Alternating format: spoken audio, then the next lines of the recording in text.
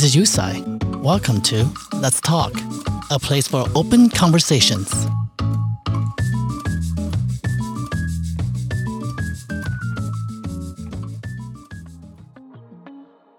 I am so excited for you to be here with me today because my guest is someone special to me. He's fabulous and always wears his signature smile with his glasses. He's none other than Eric Biederbach. Eric Biederbach's floral and fragrance brand is synonymous with a high-end luxury lifestyle. He has established himself as the most prominent florist in the world, describing his work as opulent flowers presented in a modern way. His name is no stranger to the rich and famous. Over the years, Eric Biederbach has built relationships with such icons as Elizabeth Taylor and Demi Moore, and supermodels like Kate Moss, Cindy Crawford, and Kirsty Turlington, just to name a few. I've known Eric's work for many years, but I haven't had the pleasure of meeting him until recently, when he was introduced to me by a close friend. But from the moment that we met, I was mesmerized by every word that came out of his mouth. Much like his floral work, his words were painted with colorful stories of incredible lessons and inspiring journeys. Hi, Eric. It's truly a pleasure to welcome you here on Let's Talk. Hi, Yusai. Thank you for having me. I'm excited to be here. I've never done a podcast, so I'm very thankful to be doing my first one with you, someone who always has a smile and someone who makes me happy. So thank you for having me. Well, I'm excited for our talk. So let's get started. You have lived so many different lives from your childhood in Oklahoma to the fashion industry around the world. But how did you begin to take the floral world by storm? As much as I had such a great time with the fashion when I was living in London, I guess after the newness of being in that industry and being at the epicenter of it, really, it's when supermodels happened. It was so fun, for me to be in my late 20s and waking up at the Ritz in Paris with Naomi asleep over here and Christy over there. And it was a ball, as much as I was having fun and on yachts and boats and islands and having a ball. But at some point, the working part of it, the fashion world is quite a, sort of bitchy, mean world. It's sort of backstabby. And for something inside of me, it just never felt good. I don't like it when people go after other people. And I decided I didn't want to do fashion. I loved living in Europe. So I stayed there a while, really almost till I was just completely bust. I needed to work. So I ended up moving back to LA to figure out what I was going to do when I grew up. I really had no idea what I was going to do, and it was frustrating. So how did you go from, I have no idea what I'm going to do, and you're broke, to, hey, let's do flowers? A friend of mine from London was giving a party at her house. And I said, oh, I'll do the flowers for you. I'd had this amazing girl do the flowers at my house in London. And whenever I gave any parties, whether it was private parties or on behalf of Versace, and I'd always sort of watched her doing the flowers. And she was a real artist called Eva Gunderson. So I did these flowers for my friend's party in LA. I'd never done that in my life. I went to the flower market and I put a lot of time, and they were, to me, beautiful. And after the party, almost every woman that was there called her for my number and said, oh my God, these flowers are so chic. They're like something you'd see in Paris or London. And I've never seen anything like this in LA. And she knew I wasn't trying to do flowers, but she gave all these girls my number actually to take the piss out of me. These women would call and I say, oh, I don't really do flowers. No. And then a few were persistent. So then I did a couple of things. And every time I did one, I had fun. And every time I did something, more people called. So finally, it's almost like somebody hit me over the head with a hammer that what I was supposed to do had sort of found me. So I decided I was going to try to do flowers. So how do you go about getting started? Herb Ritz, God rest his soul, was my best friend in LA. And I called him. I said, "Oh, we've got to take a photo. I'm going to do flowers, and I want to mail out a thing to everybody." Because the thing was, I knew everybody in LA. I knew every movie star. I knew every music star. I knew all the society ladies. I knew all the people at the studios. I knew all those people. So we did this little card, and I printed it cheap and mailed it out. And I didn't have a pot to piss in then. So even my cards that go with the flowers or this mailer, I met this printer with a little printing shop on Sunset. And I went in there and he realized what I was doing. And he said, "You know what? I'm not going to charge you for any of this printing. You just put a flower arrangement on our counter every week and that'll be the payment for it." And literally, I put a flower arrangement on his lobby of his little business probably for 16 years every week, even after I quit using him for printing. Oh, that's amazing, Eric. To remember the people that helped you along the way and support them, it speaks a lot of your character. I mean, I started it in a friend's garage, and then I got a little tiny studio on Melrose and Orange Grove. And then within 6 months of that, I moved into the Four Seasons Hotel on Doheny and was there for 20 years.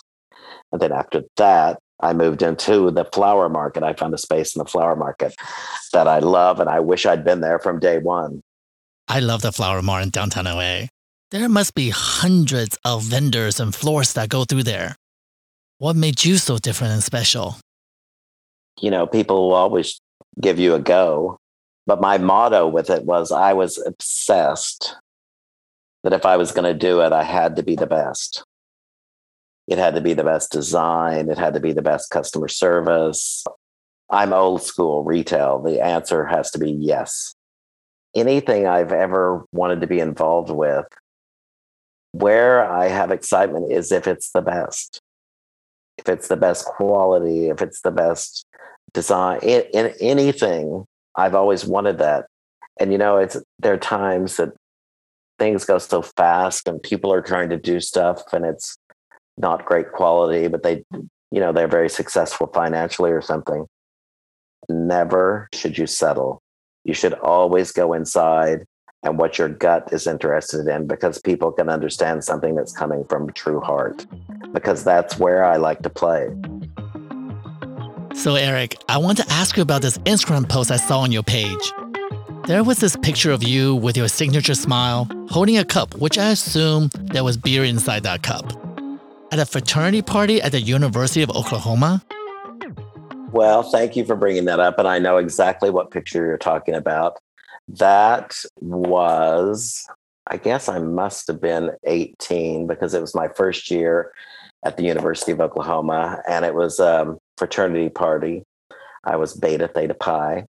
And if you're judging the plaid shirt, which it feels like you are, it was a fancy dress sort of cowboy theme. So it wasn't my usual fashionista vibe. And there was beer in that cup.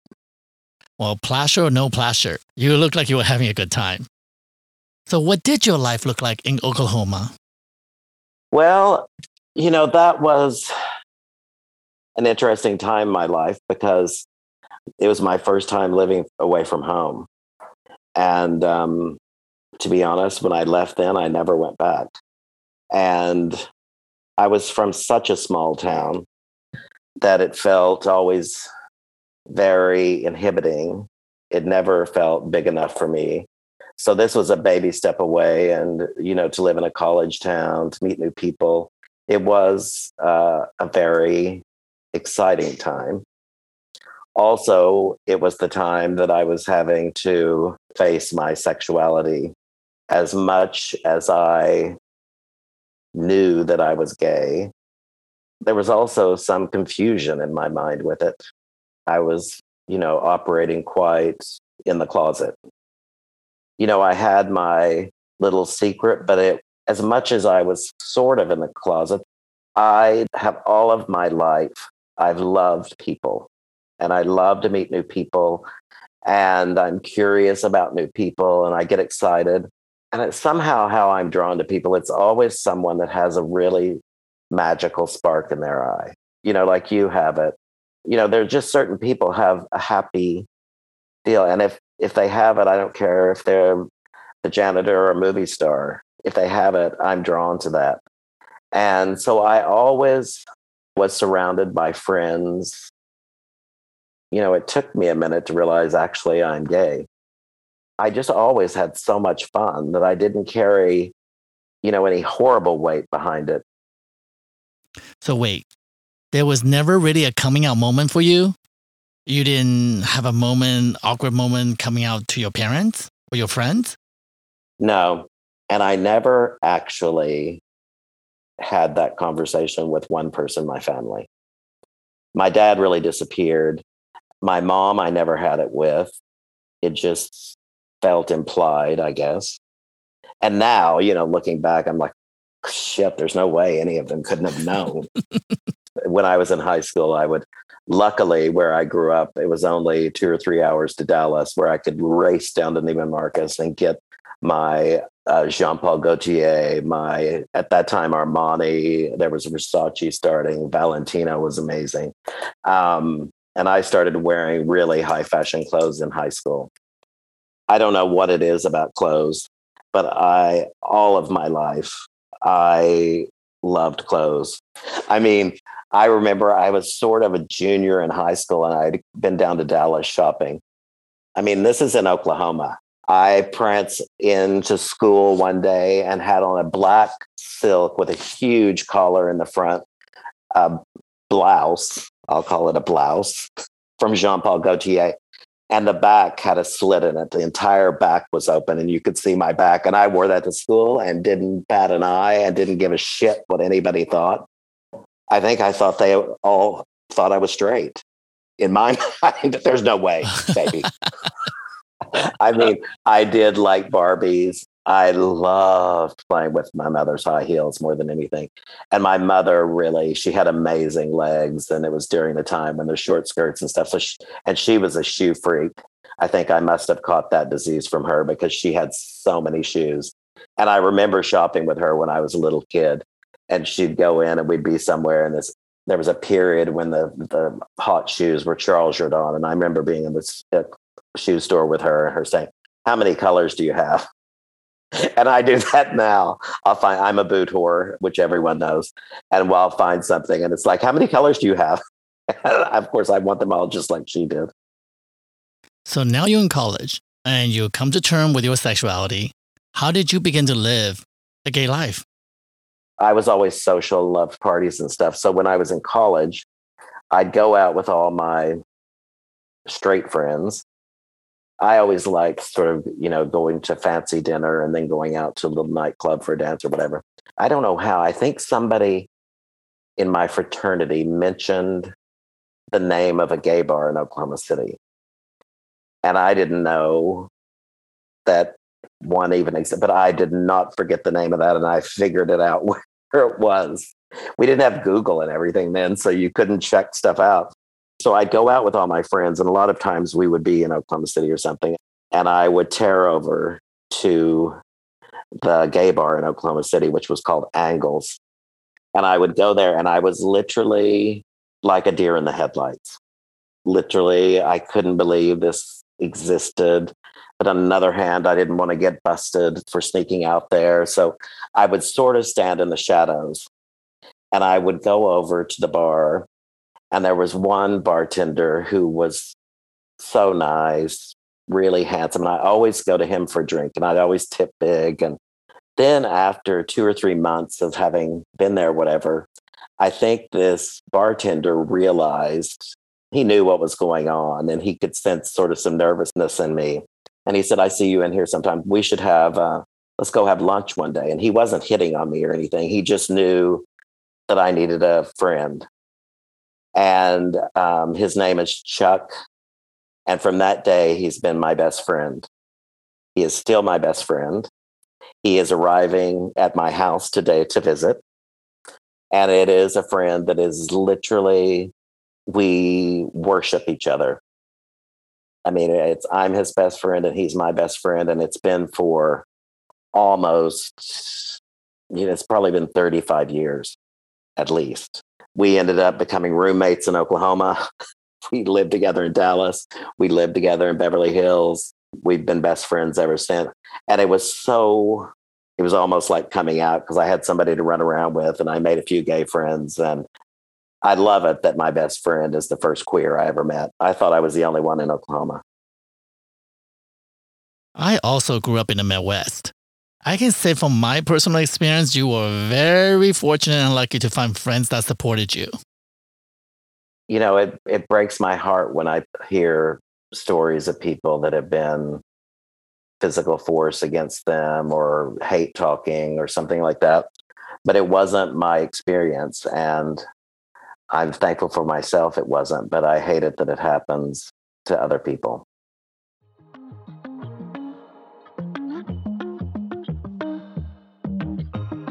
Who was the most influential person in your life growing up?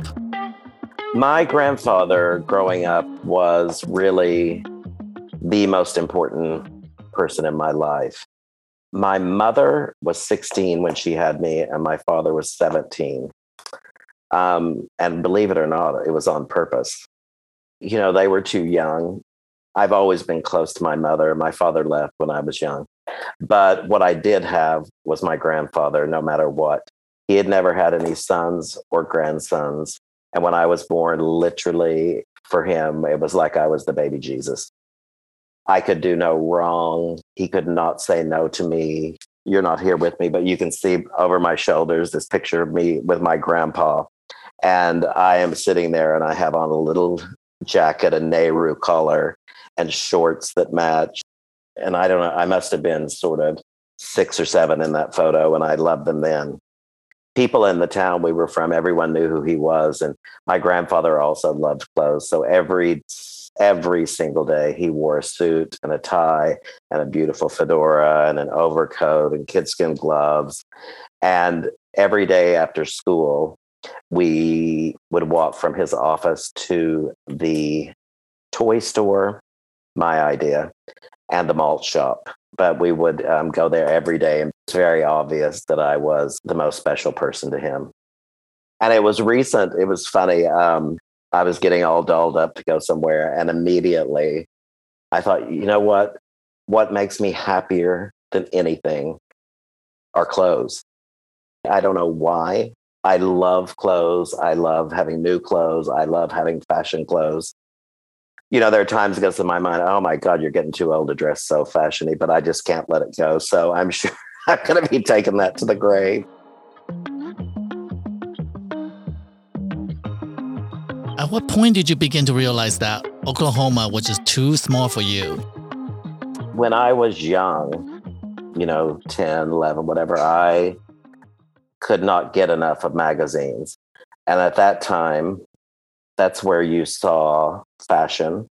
That's where you saw a bigger world and international world. And I think because I love dressing up in clothes and so much, that always goes hand in hand with, people who live a big life with black tie parties and galas and everything. And every month I would get Town and Country, I would get Vogue, I would get GQ. Much later in my life, I feel like actually I visualized myself out of there. I always knew where I grew up was too small for me. And it was funny, my grandfather had a very successful sort of company that was land title and old rights business. And it was his dream, obviously, for me to have that. I couldn't live in Oklahoma, and I knew it. I think he did too, probably. And I couldn't do that kind of work. It wasn't creative. It was, treasury at an office to me. So I always visualized myself in a different world.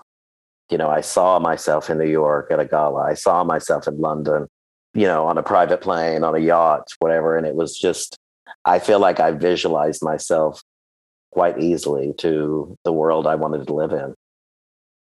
That was a powerful manifestation. It's funny. When I was really young, I felt like I had magic powers. It's almost like I could daydream something and it would just happen. And, even with people, it was, people I'd see that I thought were glamorous or fun or whatever. So it felt like magic to me. Later in life, it felt more like I was visualizing and manifesting things in my life.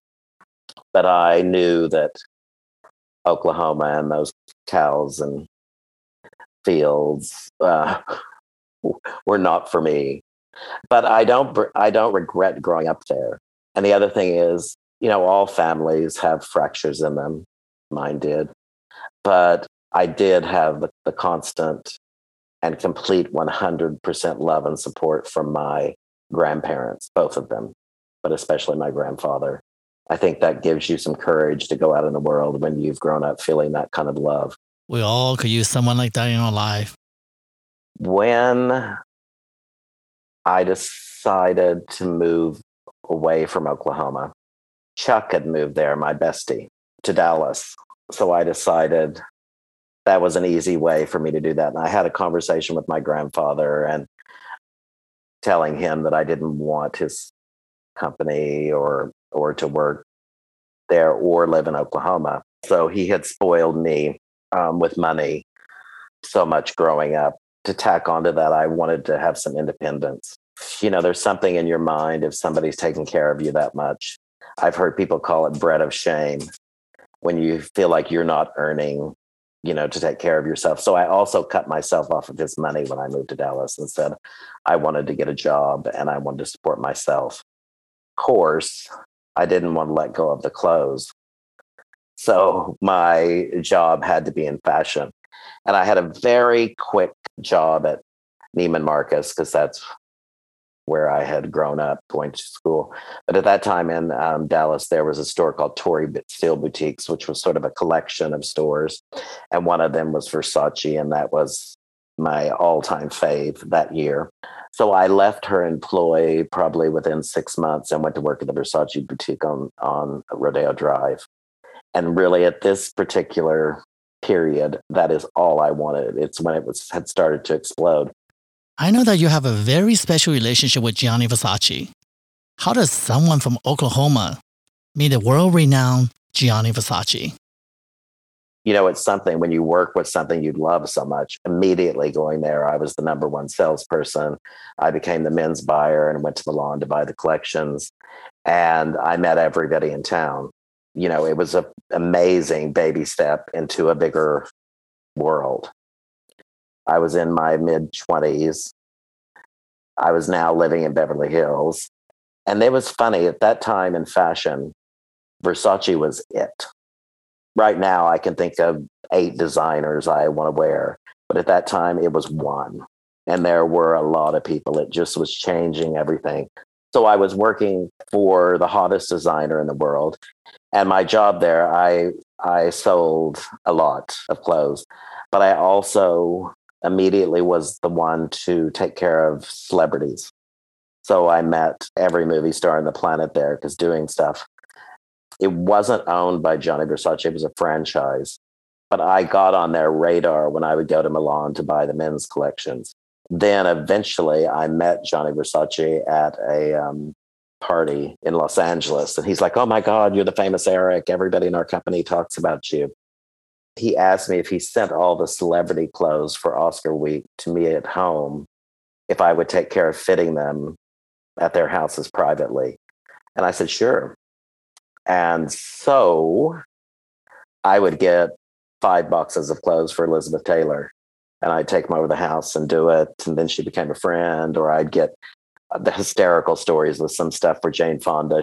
I mean, it was just fun. And it was with clothes, and I loved clothes so much. So I couldn't have been happier. Gianni called and thanked me for doing that. And I didn't even ask, I didn't want him to pay me or anything. I just did it. And so he asked me if I would come to Saint-Tropez in the summer and stay with he and Donatella. They'd rented a house in Saint-Tropez for the summer. If I'd come and stay with them as a thank you for doing that.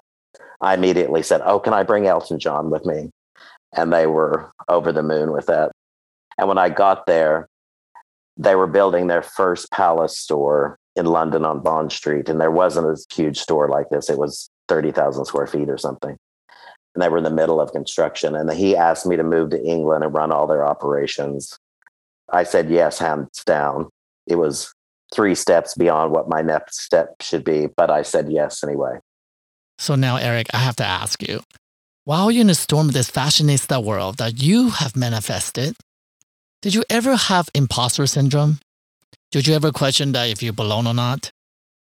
No, my mind doesn't work like that. It just seemed funny. It was like the daydreaming we talked about earlier was still doing it, and it just felt like the normal magic. There's something I carried all my life, and I don't know why or how, but I really see everyone as just people. And I know a lot of famous or royal or whatever, but everybody has the same stuff on their plate. And I've always known that in my heart. I've never been intimidated by anyone I've ever met. Not intimidated, but it all just felt natural and as it should be. And I like people and people like me. Before I moved to Europe, I went home to visit my grandfather, who was about 103 then, and he wasn't well. And I went to say goodbye to him before I left. I think that he knew that I was going to be okay, because if somebody was offering me a job and moving me to London, then I was okay. And he died 2 days later after he knew I was okay. I think he'd been hanging on a long time to make sure that that was good. Life's a journey. It just all seemed what it was supposed to happen, I think. Now you found yourself deep in the fashion industry. It's fabulous, it's glamorous, and it's fun and all the travels. It was a place that you always wanted to be, and you created space for yourself there. Then you choose to walk away from all that. What inspired that decision? Or was it that enabled you to just walk away? Well, I did walk away from the fashion industry, but I certainly did not walk away from fashion, because still nothing makes me that happy. I think it was interesting when I started the flowers. Something that resonated with me is I had never done anything with my own hands, and it was mine. So I was creating this stuff. So it fed the creativity thing inside of me. And when you hadn't done that, so for the first year I had the flower shop, I probably made every single flower arrangement. And as I started having to hire people, I couldn't let go. If somebody'd make it, I never want to hurt anybody's feelings. I'd let them make it. And then when they left, I'd redo it. So it was perfect. Because I was obsessed, I would literally go to bed at 7 or 8 every night. I wouldn't go out to dinner because I have to get up and I go to the flower market like at 3 a.m. I made friends with everyone at the flower market. Everybody was giving me credit. It was crazy, but also amazing that we had the most amazing clients, did the most amazing things. I was proud of the design.